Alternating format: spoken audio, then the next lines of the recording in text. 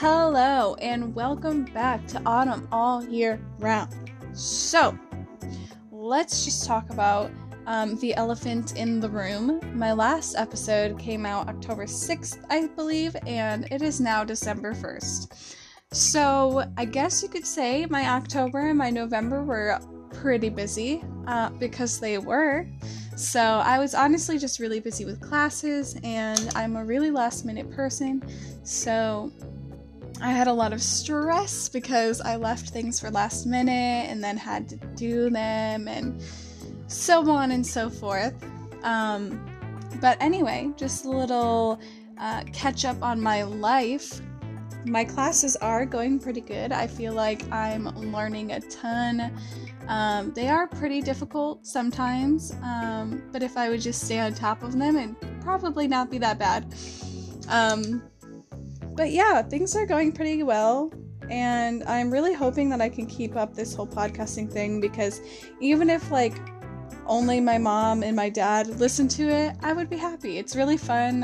It's kind of like a therapeutic thing. I think I said that in another episode, but yeah, it's really enjoyable, so I definitely plan on making more. I don't know how frequent they're going to be, but I'm thinking my goal is, I guess I should say, is to record this episode and let it out, and then hopefully after finals are over, when I'm home for Christmas break, try to make one then.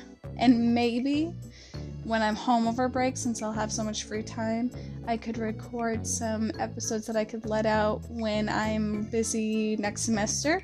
So maybe it can be a more continual thing. But anyway, to move on, let's talk about some things that happened in October and November.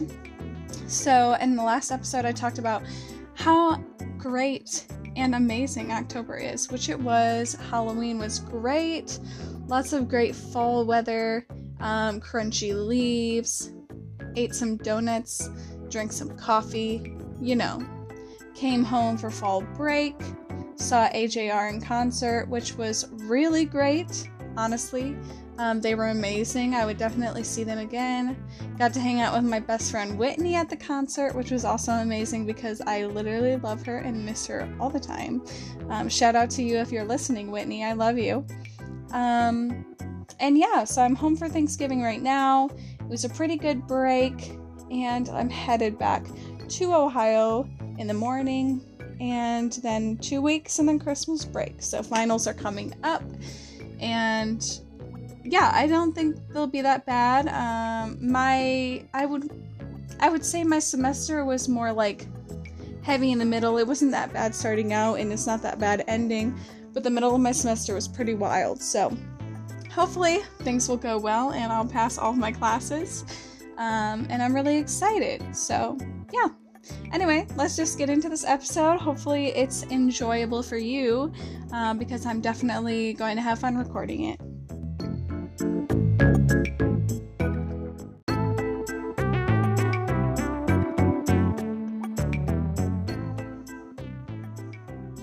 So, for the segment today, I posted on my Facebook a little status, and I said, let's say I have a podcast. What subjects do you think I would have a unique or interesting perspective on? And I got some interesting comments, so I thought I'd go through and just touch on these topics quickly in this segment. So, here we go. First, we have my friend Jack from Cedarville, who says, cats in leggings. This is a thing because I posted this, it wasn't really like a meme, it was a post of all these people who put leggings on their cats, or pantyhose on their cats, and stuffed the legs so it looked like their cats had these really weird long legs, and they put shoes at the end of it, and it was just honestly really creepy to me. And very weird, but for some reason he just thought that was really funny. I mean, I thought it was funny too, but man, he just really thought that was funny. Hopefully he doesn't listen to this and think that I'm shading him, because I'm not. It's funny, but he just thought that was really entertaining. But I will say, he said that it would make a better TV show than a podcast episode, which is probably right, because I'm not great at explaining things. So I definitely just recommend looking up cats in leggings or cats in pantyhose or something, and enjoying that content for what it is. It's definitely unique and kind of odd, but, you know, more power to you. If you want to put your cat in leggings, you do you. Next, we have my friend Dominique from high school who says, should penguins wear tuxedos? Well, this is an interesting question. I would first say that, isn't it like a thing that penguins look like they're wearing tuxedos? So, like, in theory, no, they shouldn't wear tuxedos because they already kind of have that look going on. However, if you are a penguin and you're just feeling like you just feel kind of naked, or you just want to be fancy and look cool and you want to wear a tuxedo, then you know what? You do it. You're a penguin. You can do what you want. You're an animal, so you probably can't put it on yourself, but you know what? You just, I don't know, I was gonna say chirp, but I don't really think penguins chirp. I guess just like yell at your zookeeper and be like, yo, I want a tuxedo. If you're not in a zoo, then I guess you're just gonna have to find one. Don't know how you're gonna do that, but you know, if you really want to wear a tuxedo, I guess that's what you gotta do. Dominique also said, why are Christmas trees pine trees? To that, I would say, Dominique, that historically Christmas trees were evergreen fir trees, not fern trees, and they were used to celebrate winter festivals for pagans and Christians for thousands of years. So yeah, that's really interesting. So I guess they're really not always pine trees. I don't know what we use now. I honestly could have done, you know, some research, but I didn't. I just looked at the first thing that Google said. But I think that they're really pretty. So why question it if it's like something that's so beautiful? Like, first of all, I'm allergic to literally everything outside, including every type of tree except pine trees. So maybe, you know, people were just thinking about me way in the past when they were choosing trees. They were like, someday somebody is going to be allergic to like literally everything outside except pine trees. And so they were like, guess we gotta do that. But honestly, I would think like they're one of the only trees that like has their greenery in the winter time. They smell good, like they're very fragrant trees. They're easy to hang things on. They're like nice and full looking. I don't know, I think they're a beautiful tree. Maybe that's why they chose them. I honestly think that would be really interesting to like read up about or do research on, even though it's something really random. But I definitely think that it's a interesting topic question, so thanks for that, Dominique. Next, my very dear friend Drew Sims from Cedarville says, just baking. I don't bake, but you know what? I can talk about baking. So, in baking, you use eggs a lot, but you want to eat the batter. So it's like, do you want to eat raw egg and potentially get sick, or do you want to eat this really tasty batter? And I would say, always eat the batter. You know, if you're meant to die then, you know, then that's the plan God had for you. You might as well eat the batter. But that's just me. I would do it. I love eating the batter.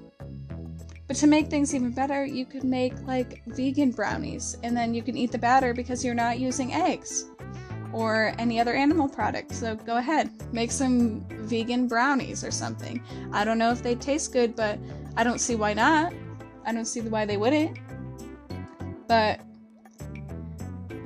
I don't bake a lot, but I feel like I always watch like baking videos and baking hacks on Instagram. So I really feel like in theory, I should be putting these things I'm learning like to the test and like use them.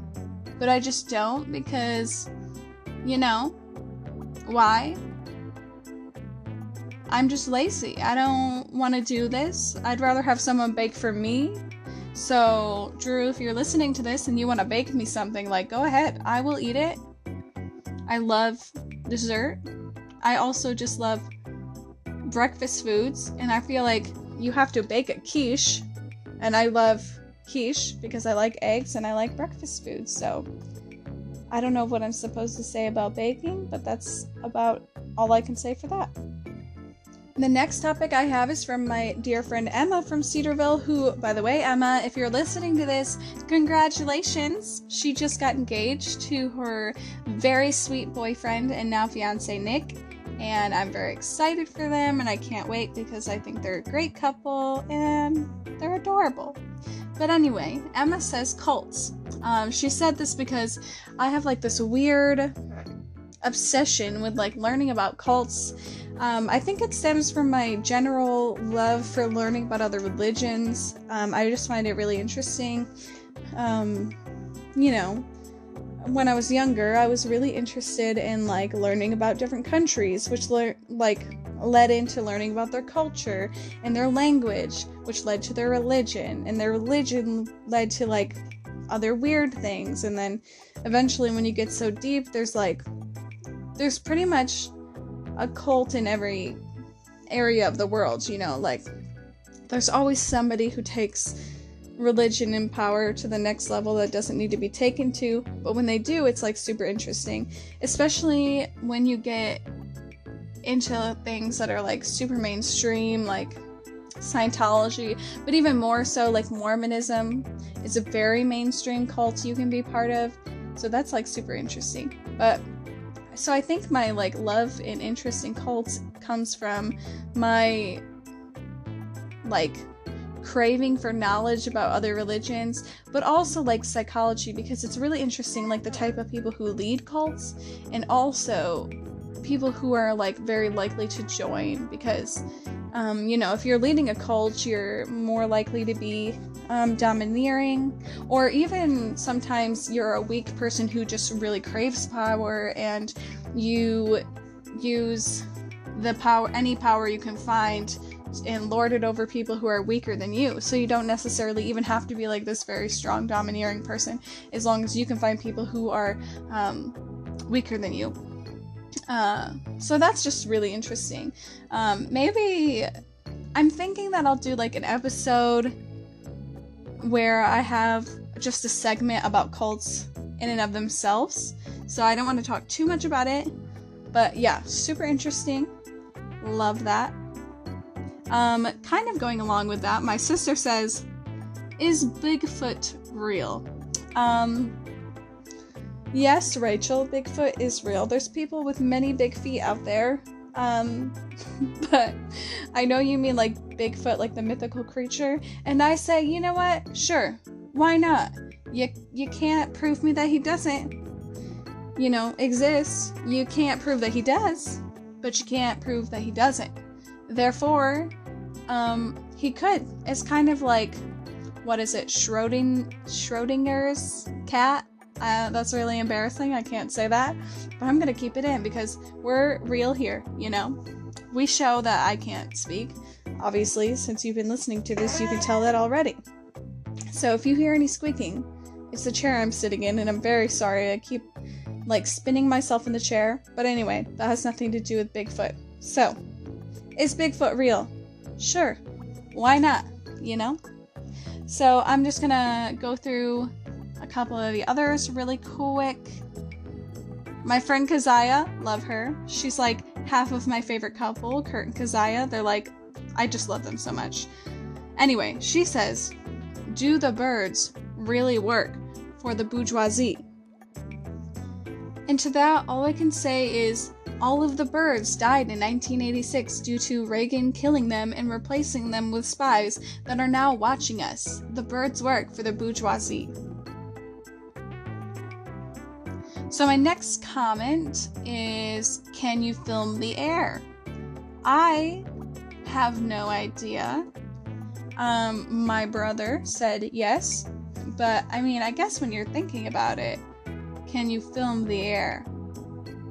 I mean, yeah, you can't see it, but you can still film it, you know? Like, that's like saying, can you film the wind? Because you can film the wind, you can't see the wind, but you know it's there. So, yes. Oh, and I forgot to say, that's coming from my Aunt Marie. Shout out to you, Aunt Marie. She's always liking my stuff on Facebook. She is like my biggest fan.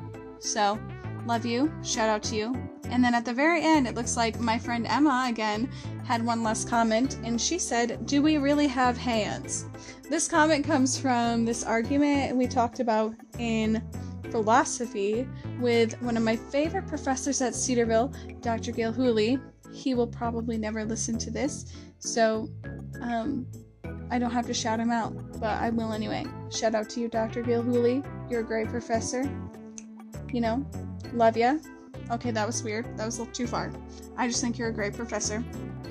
But do we really have hands? So I think I'm gonna get this wrong because this was like so long ago. But I'm pretty sure the argument goes like this.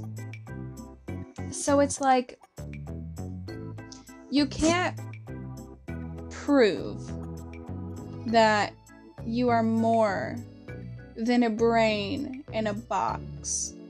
Because if you're just a brain in a box, you can imagine everything. You can imagine that you have a body. You can imagine that the world around you exists. But you can't prove that you are more than that. Because I can't remember exactly why, but it's just like, you have no proof that any of the matter is real. So like the very like the very like basic idea of the argument is like, do you even have hands? Because you can't prove that you have hands. Like, you can touch your hands, but your brain can just imagine that you're touching your own hands, or that you're touching other people, or that you're actually like having conversations. You know, it's kind of, to me in my brain when I think about it, seems similar to like simulation theory. Like, you're just like a simulation in somebody's brain. So like the idea is similar in that like everything around me is just a simulation coming from my brain. There's no way I can like prove that any of that is real. It could just be my made up memory. It started when I was born, and my brain just made this past, this imaginary past, and just imagines everything that happens to me and everything in the world that I know of, like anything I interact with, until I die. And I could be totally wrong, because I can't really remember. I took this class so long ago, but it's kind of similar to that, and I thought it was really interesting. I really enjoyed that class. I would take it again because I feel like I paid attention a lot, but I feel like I was so nervous about taking the class and nervous that I wouldn't remember the information that I didn't soak it in as something I'm interested in, and more like took it in as like, I have to memorize this for the exam. Like, I feel like I don't remember enough of the specifics. So I definitely need to, you know, find my notes and work through them, or like re-buy the book I bought, or maybe just sit into that class if I can again. But yeah, it was really interesting. And I believe that is all of the comments. Oh, I have one last one from my dear roommate, Caitlin, who I love so much. And she said, can you talk about the transformation of musicians from pop to metal, or a blend of the two? She specifically said this because we recently have been like super into Poppy, who is just so interesting. I have to talk about her in a future episode. There's no way I can explain her in this short segment because I'm almost over the time for this segment anyway. So thank you, Caitlin, for that. I'm definitely going to make that into an episode itself. So definitely look forward to that. Maybe I'll do like a half cults, half Poppy episode. That would be super interesting. So maybe I will do that. But anyway, let's move on to our next topic.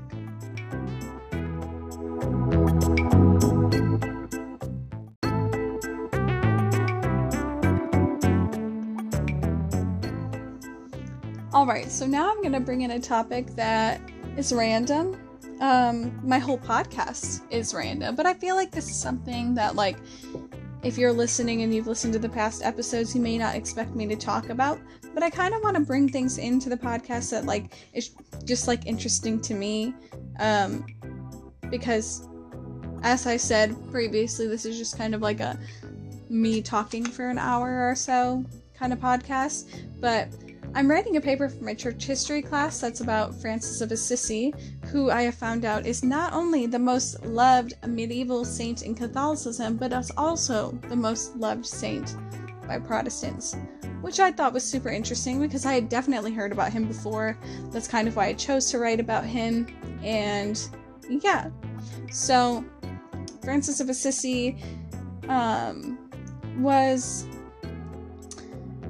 kind of an early missional kind of guy, and he really wanted to preach to a lot of people, like as many people as possible, but specifically non-Christians, and he worked with a Muslim community in Egypt for a short time during, I think, the 5th Crusade, but we'll get into that in a minute. But I just wanted to say, I'm going to be taking my information from A Concise History of Christian Thought by Tony Lane, and also Church History Volume 1 From Christ to the Pre-Reformation by Everett Ferguson. So that's where I'm getting my information from. I'm just going to kind of go over some interesting things I've learned in my research so far from my paper, which is due soon. But yeah, I just wanted to cover it because I thought he was interesting. So, he was born in approximately 1181, 1182. They're not exactly sure. I guess it's kind of fuzzy. I mean, that was a long time ago. He was the son of a wealthy cloth merchant in Assisi, and Assisi is like Italy, central Italy, I think. And Tony Lane said that he had a very uneventful life until he had many encounters with God in his early 20s, that caused him to leave his wealthy life and live a life of poverty. I think the way Tony Lane described it was he saw poverty as like his wife, like he married poverty, because poverty was the widow of Christ when Christ died. So then he picked that life up, and he's going to live a life of poverty and simplicity, which I thought was a really interesting way to say it. But so what had happened in his 20s was once while he was praying in a ruined church outside of Assisi, he heard a voice telling him that he needed to rebuild the church. So when he was rebuilding the church, he realized he needed some more money. So what he did is he took some of his father's cloth, sold it for money to rebuild this church. Obviously his father was upset, so he took him to the bishop, who told him like, hey, you need to get my son to give me money back, or like the church needs to give me my money back for my cloth. And Francis, being kind of dramatic, I would say, tore all of his own clothes off until he was naked and gave them to his father to pay for this debt he owed him. And then from that point on, the only father that Francis had was the Father in heaven. So that's interesting. So he lived pretty much a wandering life of poverty, but apparently once he was in a church and he heard Matthew 7 through 10, as Tony Lane says, but Ferguson says that it was Matthew 10, 5 through 16. So a little difference there. I guess Ferguson's just included more verses, but either way, he heard this preached, and he felt like he needed to take this as like how he was going to live his life. He wanted to live in poverty, and he wanted to live his life the way that Matthew 10, 5 through 16, or 7 through 10 says to live. In 1212, he was joined by a woman named Claire, who was rather rich, I believe. Tony Lane said. Yes, so she was a young heiress in Assisi, but she had come to accept his ideals of simplicity and poverty, so she let those things go in her life and founded the Poor Clares, which is like the female version of Franciscans. So I thought that was pretty interesting. You don't get to hear about a lot of women in the early church. I mean, you can, but it's definitely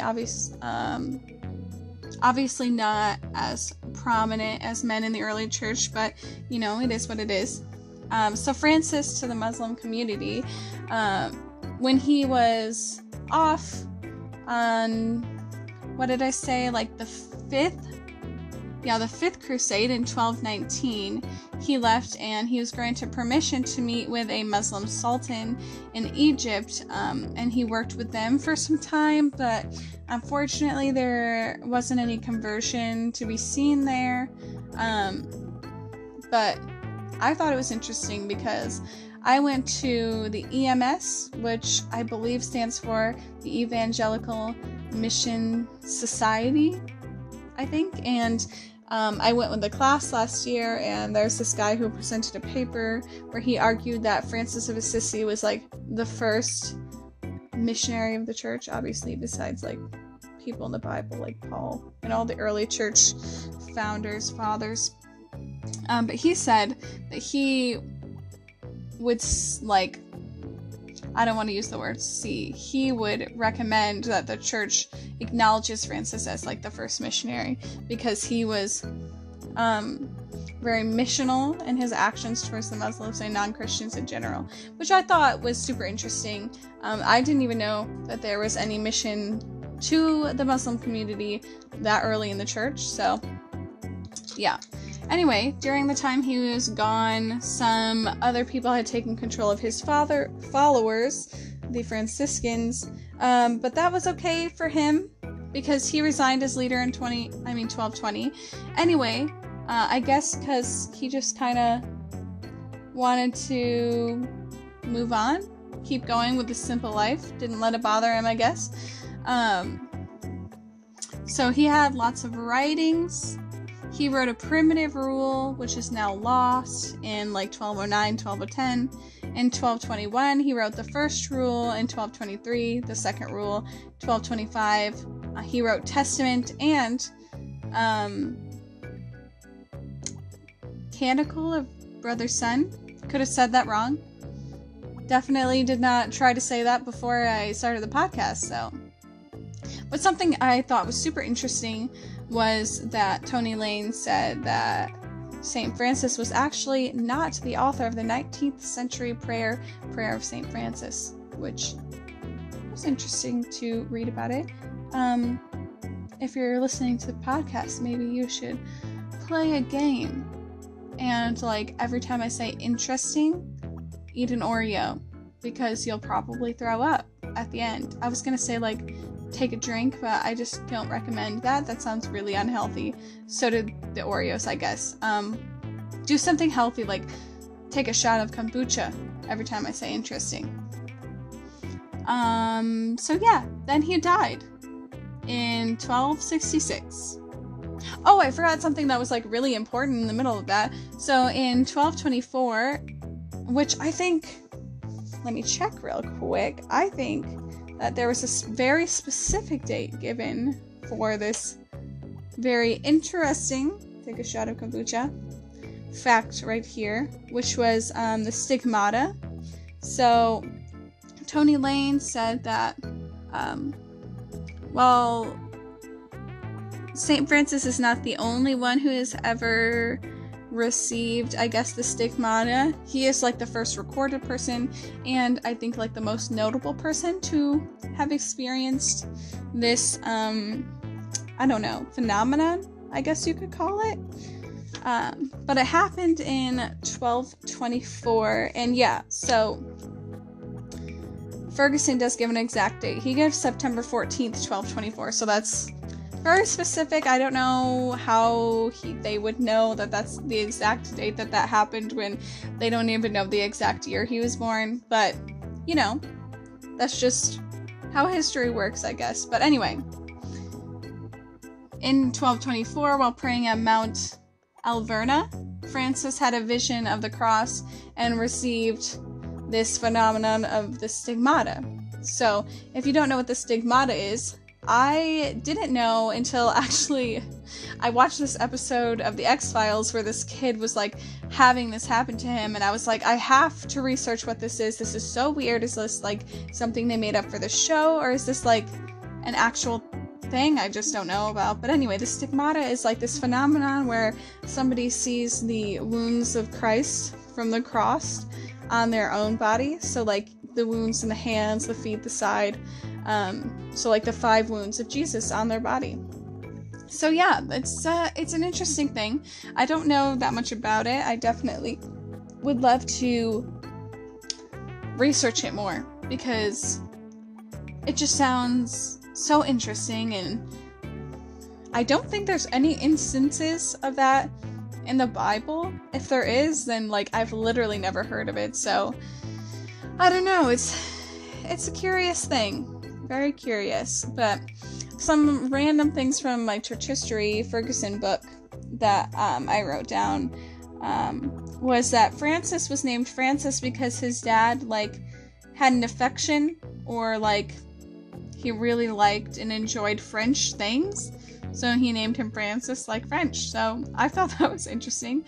I also wonder, like, how do they know that? Did he like write it in a letter, or are they just guessing? It's a weird thing to know. But I think that's kind of all I had for that. But yeah, I definitely think he's like an interesting character.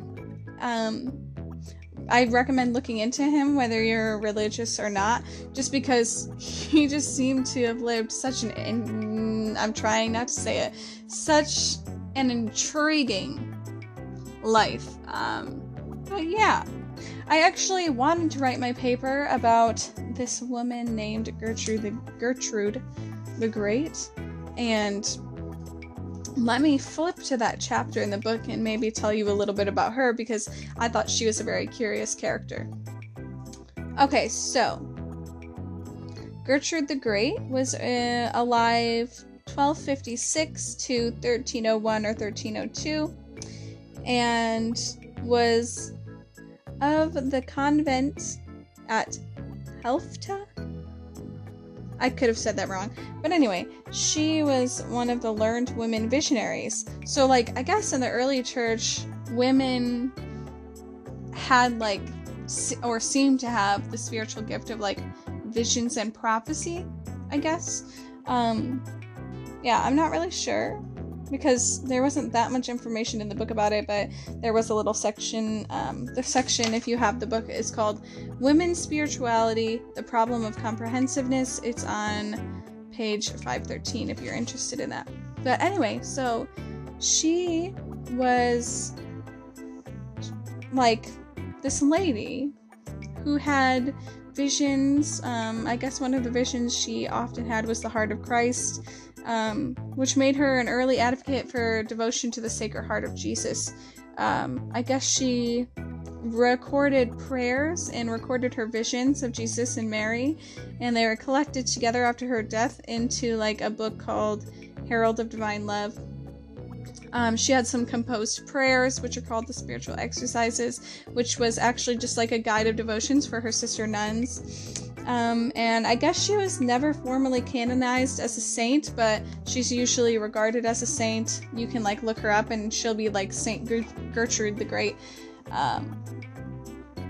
Yeah, so something I thought was interesting was Gertrude viewed Mary as the Virgin Mother, and she viewed her as seated beside Christ because she felt that Jesus was great enough that he should be the only person who is venerated. She felt like Mary shouldn't be venerated because Jesus possessed maternal and masculine characteristics, so there's no need for a feminine expression in the deity. So, like, Mary's not a deity. She did say, however, that she felt, I don't want to say, like, upset, but she felt kind of uneasy because she felt like maybe Mary would be displeased with her for devoting all of her time and like all of her love and prayers to Christ. So she often asked Christ to intercede to Mary for her because she didn't want Mary to be upset with her, but she just felt like she felt convicted about venerating Mary, and she felt like she shouldn't, so she didn't. And instead of venerating Mary because she felt guilty for it, she just didn't, and she just said, hey, like, if I should be venerating her, can you, like, tell her? But yeah, I thought it was interesting. I wanted to write my paper about her, but I couldn't really find a lot of information, so I just didn't. But the whole section was interesting. I have never had any vision, so I guess I wouldn't know anything about that. I don't know how, like, common this actually was. Like everything else I've said in this podcast, it's definitely something I want to research more, because I just feel like it's such an interesting phenomenon. So yeah, I should probably wrap this segment up and move on. So maybe if you're interested and you're listening, if you're interested in me talking more about classes I'm taking, or this class in particular, shoot me a message on Instagram or Twitter. I'll leave those in the description of the episode. But yeah, let's move on.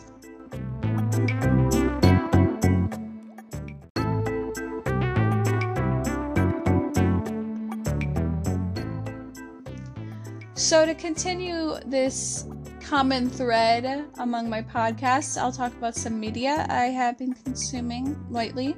The first thing I wanted to cover was a movie called Burning.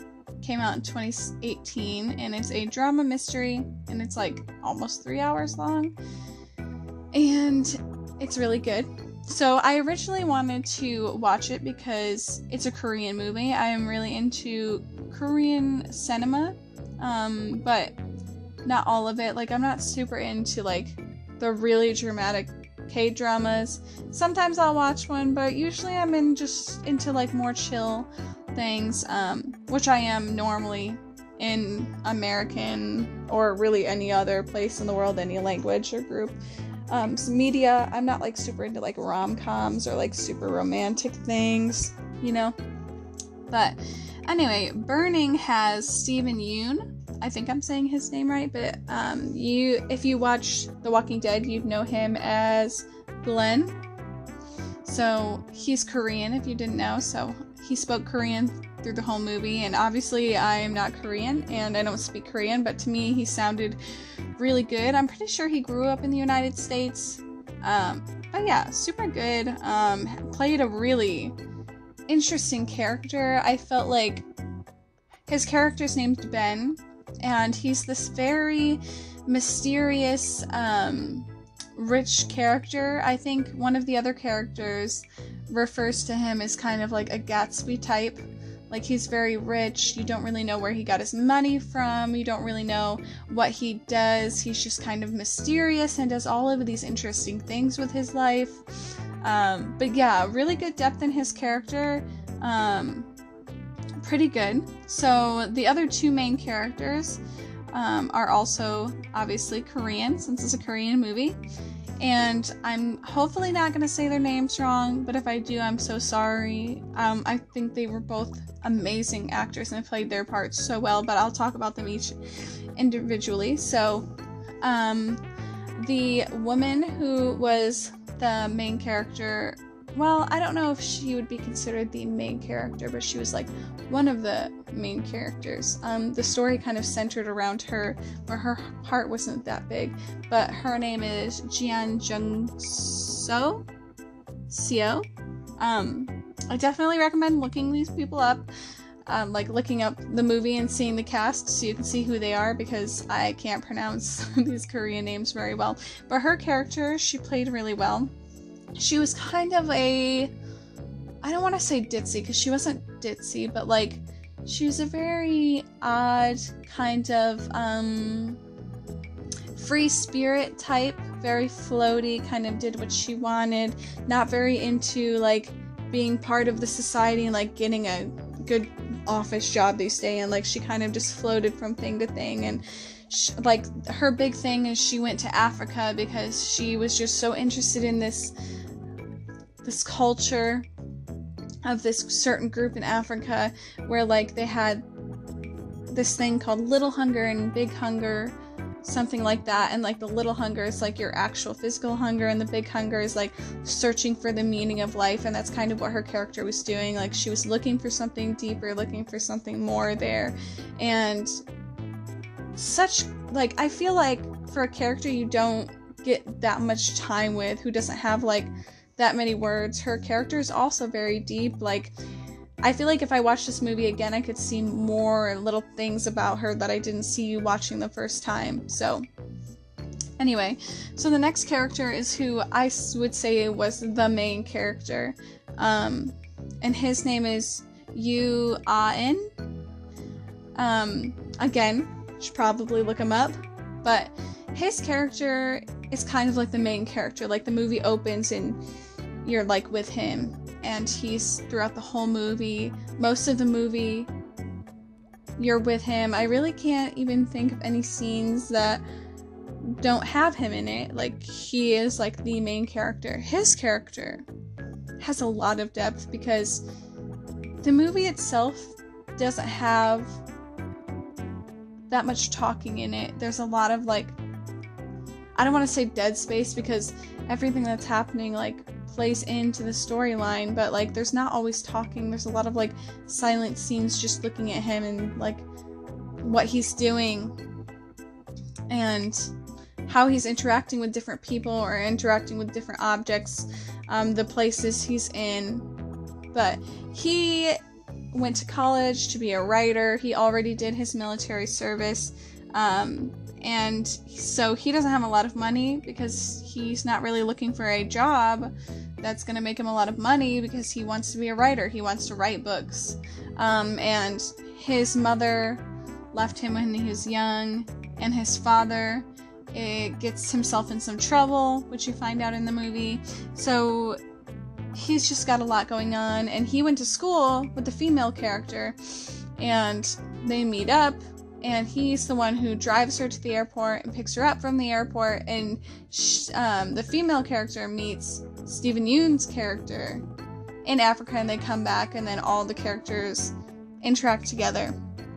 And there's this interesting, I want to say dichotomy. I'm hoping I'm using this word correctly here, but like there's this interesting dichotomy between the two main male characters, because you have this one character who's a writer, kind of struggling for money. Obviously he isn't rich, and he's not that mysterious. I don't know. I don't want to say he's more plain, but like to the average person just looking from the outside, looking at him, he might seem like a very plain, normal person. But then if you're just someone random looking at Steven Yeun's character, you see like this mysterious guy, and you're like, he's so rich and he must be so interesting, and he does all these weird things, and like he went to Africa, and so they're kind of both competing almost for this female character, but not really in the way that you think. Like I said, it's like a mystery drama. But yeah, I think Netflix described it as a slow burn, which it definitely is. Like, it's all, like I said, it's almost 3 hours, but it almost feels like you're sitting there watching it forever. But like in the best way possible, at least for me. Like, a lot of people might get bored with it and want to skip through it, but I was just so interested in this like abstract movie. Like, I don't even know how to describe it. I'd say it's probably more of like an artsy film, kind of like a Sundance. Like when you think Sundance films, they're a little more artsy. But I definitely think it's something like that. But it's definitely like a slow movie, but at least for me, I was so interested. I wanted to know how this was going to turn out. And the most frustrating thing is you really don't get any clear-cut answers about anything in the plot line. And you kind of have to like put these puzzle pieces together and try to figure out what you think happened. But even what you think happened doesn't necessarily mean like that's what happens, but you don't get to figure it out.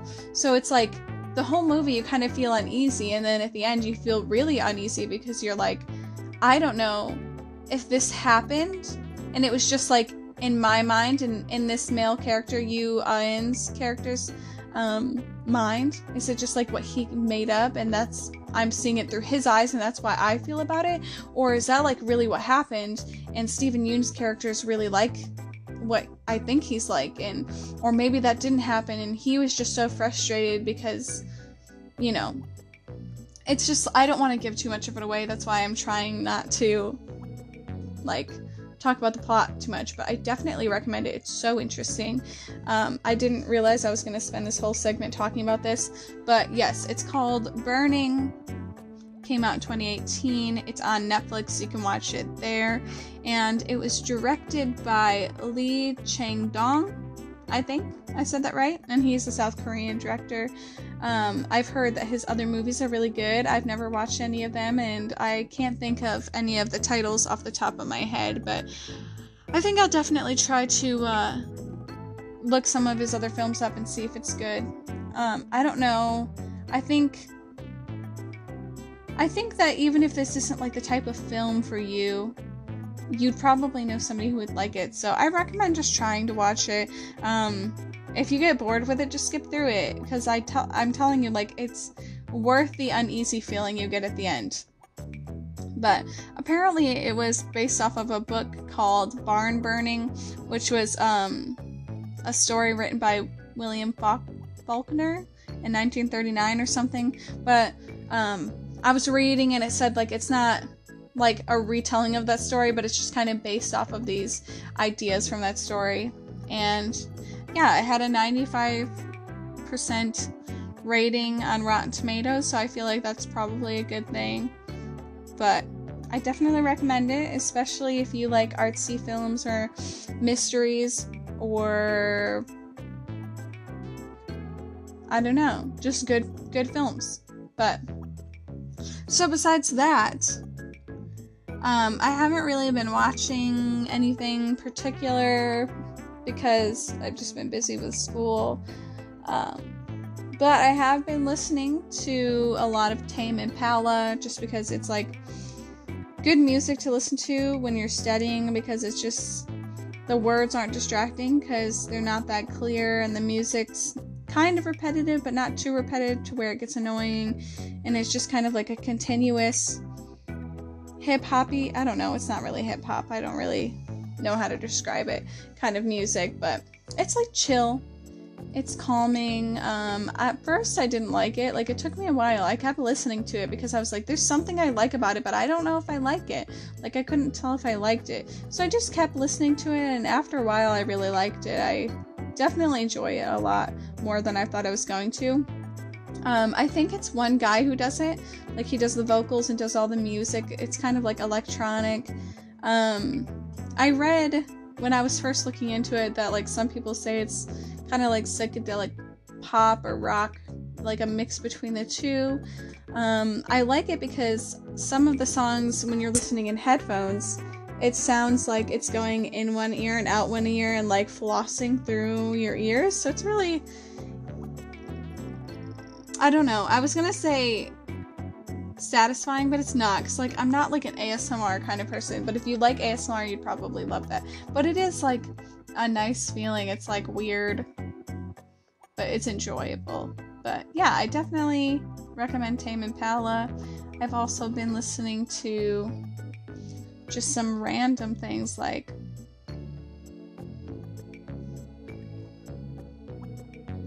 the soundtracks for movies, because they're super chill and calming. And actually I do a lot of homework to the Minecraft music because it's literally just random chill music, so chill. I definitely recommend doing homework to that. But yeah, I guess there's another movie I wanted to talk about, but I guess, I have 3 minutes. I can do this really quick. So it's called Dumplin'. It has Jennifer Aniston in it. And pretty much Jennifer Aniston was a pageant queen when she was younger, and she still lives in the same small hometown. So she's kind of like a small town celebrity kind of thing. And she has this daughter who was pretty much raised by her aunt because her mom, like Jennifer Aniston's character, was too busy. But then her aunt dies, and they kind of have to learn to live together and do things together. And it's just a really sweet story. I definitely recommend watching it. It's just very cute. It was very short. It was adorable. It's on Netflix. I'm pretty sure it's a Netflix original. It's based around a lot of Dolly Parton music. Because it was set in Texas, and I guess when you're from Texas, you have to like Dolly Parton, which, I mean, I think some of her music's fun. I think it's more, like, catchy than anything. Like, I don't know if I actually like it or if it's just really catchy. But, yeah, Dumplin', without the G, because we're from the South here. We don't use our ending letters, okay? But, yeah, y'all should watch Dumplin'.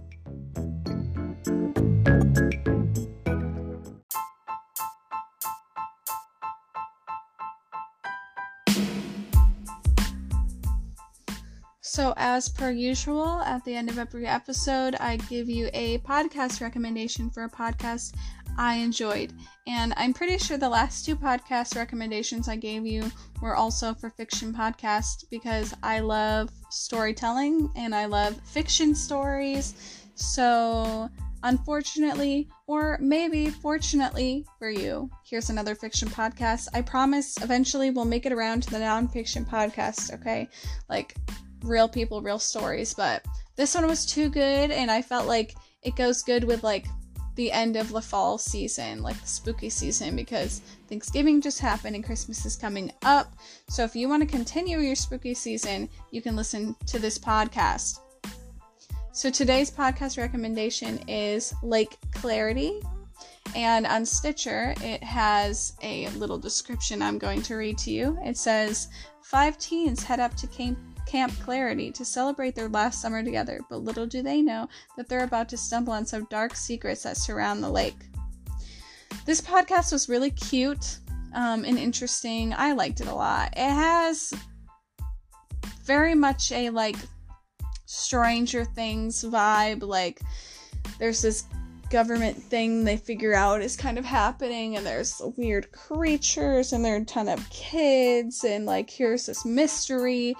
But the season ends in a very different way than you're expecting it to. And then the next season comes on and you're like, this has nothing to do with the previous season.